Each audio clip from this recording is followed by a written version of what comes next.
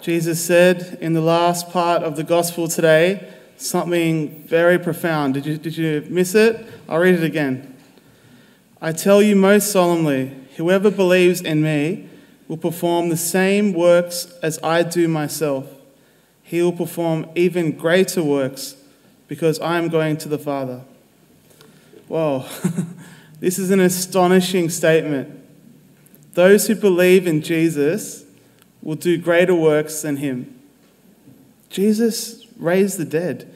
He cast out demons. He healed the sick. He did unrelenting love towards the sick and the poor in charity. He was amazing. What a powerful statement to have said to us. Do you know that through faith in Jesus, he can accomplish in us and through us far more than we can possibly imagine? This fact has been on my heart the last couple of weeks, if I'm honest. I was ordained a priest last week, and naturally, a human me was like, I don't know if I'm worthy. I don't know if I have enough resources. Are you sure you picked the right guy? And what happened was I met with the bishop, myself and Josh, the other fellow who was ordained, a couple of days before, and we just had a catch up, had a coffee, and he said, guys, can I say a prayer with you? And I said, please, lay it on me. And he began to pray, and as he was praying, kind of an image popped into my head, and I felt like God was speaking to me through it. And what it was a little fishing boat tugging along, and inside the fishing boat there was one grain of wheat. Now, instantly in my mind, I felt God was saying, you're like the little fishing boat, and you've only got one piece of wheat. And I'm like, what an image is that? That's so weird. He's saying I don't have much. What I have is not enough. And then I heard him say what I believe was, you have all you need. That through him, through his power, we have all you need. And then the bishop spoke. He said, look, guys, as I was praying over you, I got this verse from Ephesians 3:20.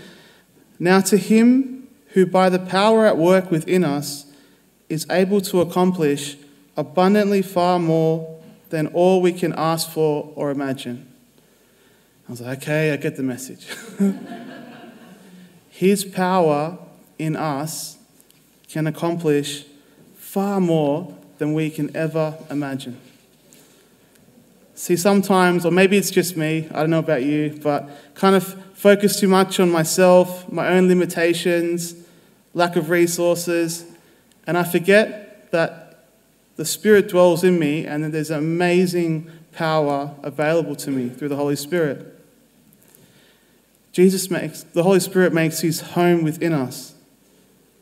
This is the final homily of our series we've been on for the last few weeks, and Father Dam and Father Cameron have spoken so beautifully about the theme, dead to sin and alive in God.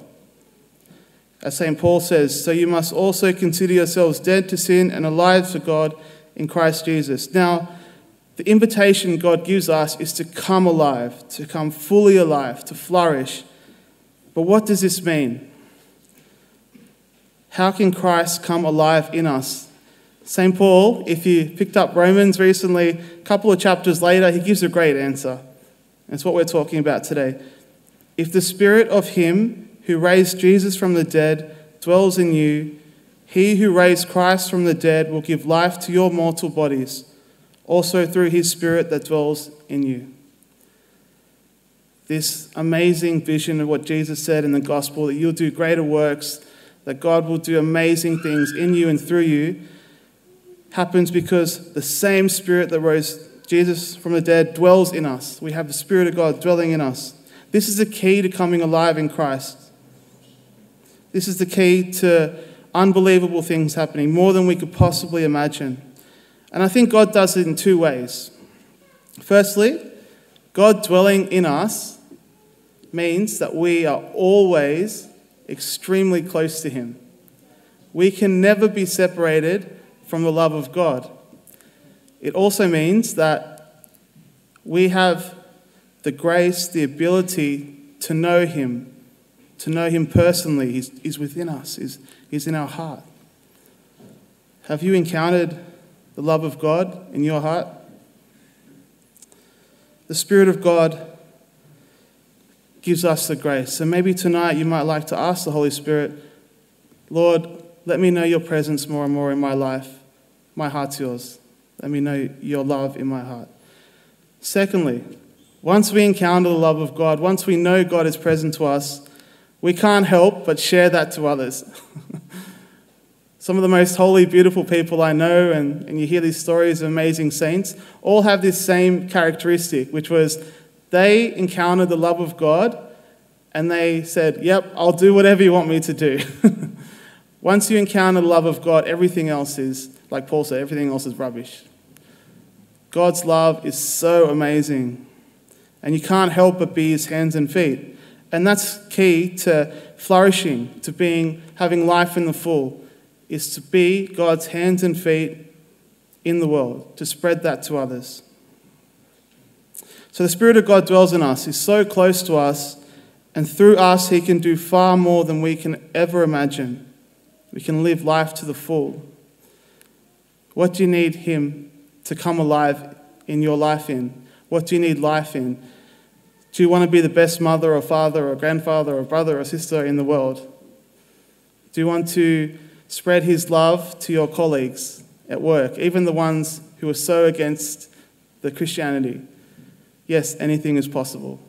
Anything is possible because the Spirit of God dwells in you. And in you, he can do so much in your personal life, and through you, he can touch people in the most amazing ways.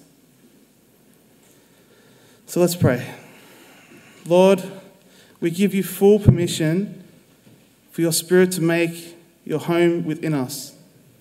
You can have our hearts, Lord. Let us be your light to the world, because we believe that through us you can accomplish, and in us you can accomplish more than we could possibly imagine. Amen.